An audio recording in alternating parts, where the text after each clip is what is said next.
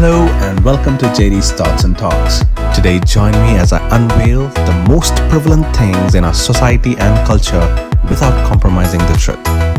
I believe truth should be our ultimate goal in any pursuit. This is your host Josh and Daniel, and let's begin. Hello and welcome back to another brand new episode of JD's Thoughts and Talks. Might as well heard a new jingle. I like it. Anyways, let's go. We were looking about worldviews through apologetics. We studied about atheism in the last one. In this episode, we're going to look at another isms, that is agnosticism or agnostic. Let's see what it is and what are its categories and what's the problem with it. Okay. Now, the agnosticism, the word, when you see the etymology, it's derived from the Greek word. So is atheism. Agnosticism, when you split it, it means agnosis. Means no. Gnosis means knowledge. No knowledge, which simply means there is no knowledge of the existence of God or the non-existence of God. It's as simple as that. Okay. Now let's go further about it. Agnostics will fall under the gray area between total belief and total disbelief in the existence of God. Okay, they are in between. They are neither for nor against. They also believe that the existence of high power cannot be proven or disproven. In short, if you ask me who are an agnostic, you ask them a question, does God exist? They will simply say, I do not know. That's it. If you ask the same question to an atheist, he would probably say no. If you ask the same question to a theist, he would probably say yes. But an agnostic would say, I do not know.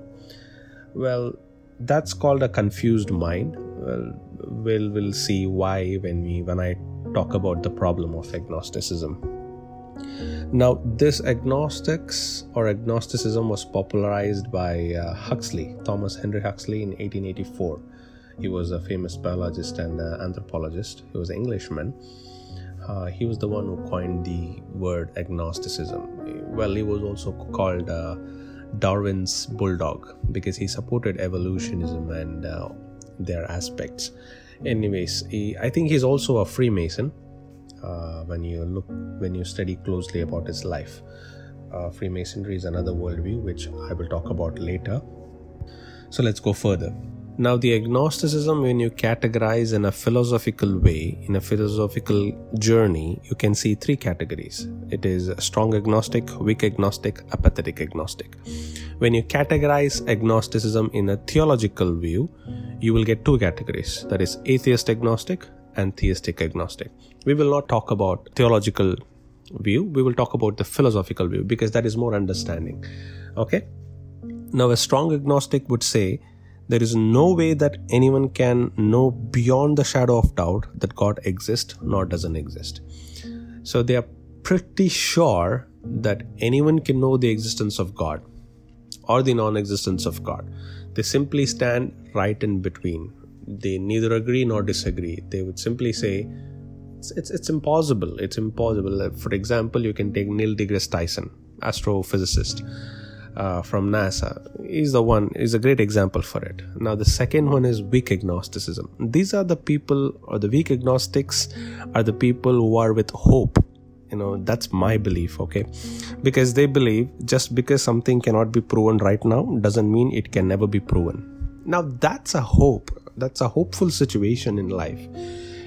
For example, if you take about epidemic right now, in 1500s, there was this person who gave an hypothesis saying the epidemics are because of the small viruses, the tiny organism which spread through air and stuff. But people did not believe him. It took 200 years for people like Louis Pasteur to discover a vaccine and prove his hypothesis, say that epidemic is because of the small viruses. You see the gap, right? So they simply have the hope. They said simply because something cannot be proven right now doesn't mean that it can never be proven. So there is a hopeful situation for the weak agnostics. So I am with those kind of people because a hope is good for life. If you have a hope, you will have a better future in life. Anyways, let's go forward. Apathetic agnosticism. or an apathetic agnostic. These are the people who have a do not care attitude. So they simply mean if there is God or if there is no God, it doesn't matter. End of the day, it doesn't matter. That's what they say. Because they believe that the debate about God's existence is an academical exercise. They believe it is only for academic people to sit in a stage in each corner and say there is God, there is no God, blah, blah, blah, blah stuff. Well, not really. I don't agree with those apathetic agnosticism. It's apathetic behavioral towards the truth, that you do not have self-interest in finding out what is truth.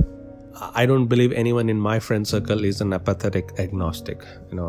Even if there are few, I think it's a handful, but they really need some help on finding what the truth is. Now, what is the problem with agnosticism?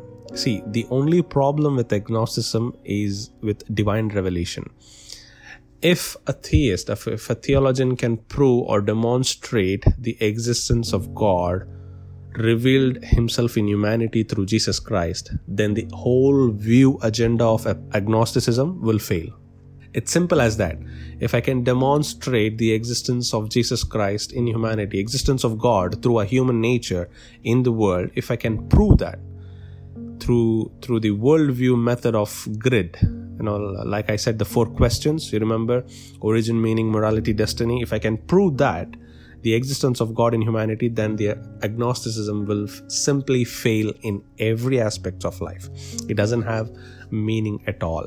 Now that's the problem with agnosticism. It's when you look at the weak agnostic people, they have some kind of hope in their life. They expect for a proof or something that gives an add-on or a lift up to their faith, lift up to their belief system.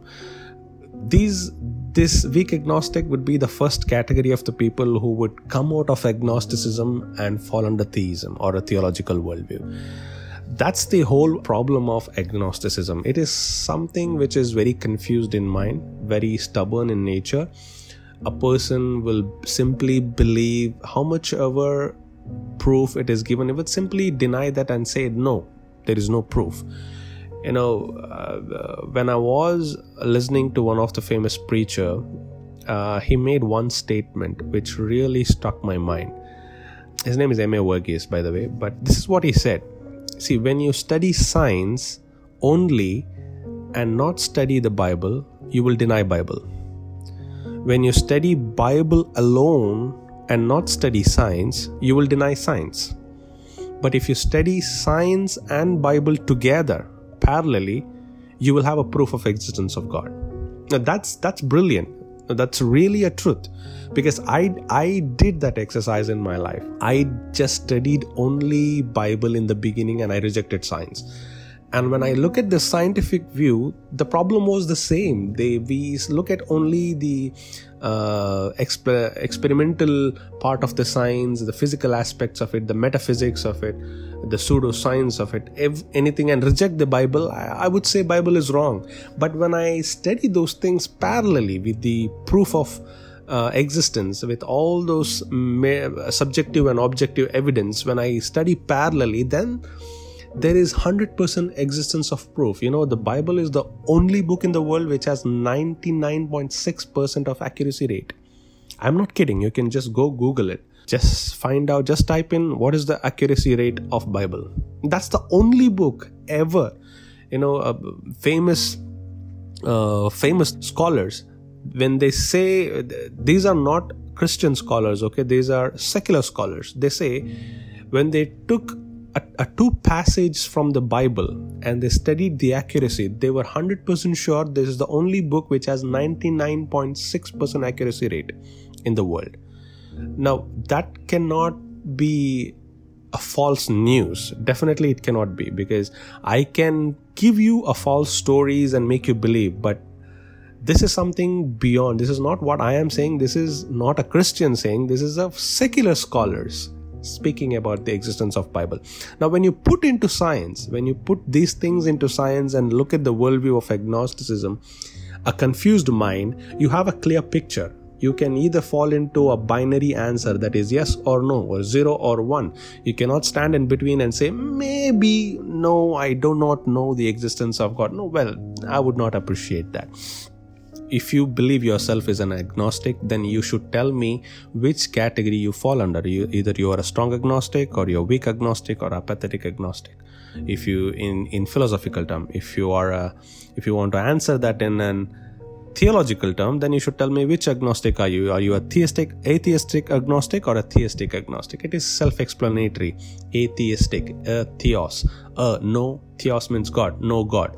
It's a Greek term again. So this is the problem with agnosticism. It only needs a demonstration of an hour or 10 minutes. I can prove the existence of God through humanity, and the agnosticism fails. Well, now why do I actually compare only Christianity with agnosticism? Well, because of the truth that exists and the accuracy that is available in Christian worldview. I am not going to categorize the Christianity into different worldviews. Simply, Christian means the one who believes in Christ, who follows Christ. I am not going into the etymology of Christianity or the history of Christianity. I'm an apologist. My job is to defend my faith with evidence and proof. That is what I'm trying to pull off. So definitely you can reach out to me with questions. If you have any arguments, any fair arguments, any fair questions, you can just reach out to me in the email address joshan.daniel2@gmail.com. I am free to help you out. Let's sit together and study, understand, because that's what we need. We do not want to be fooled by this world and the knowledge that is there in instant videos. We do not want to be fooled. The good habit to find any truth is to read and devote your time and understand what's the truth. I hope this episode will help you. This was informative. There is a lot of terms and stuffs in this episode. Anyways, that's about agnosticism. It's simple to understand. It's a confused state of mind which can be solved. I will see you with another brand new episode with a new topic, with new ism. Until then, you guys take care, and I'll see you again. Bye-bye.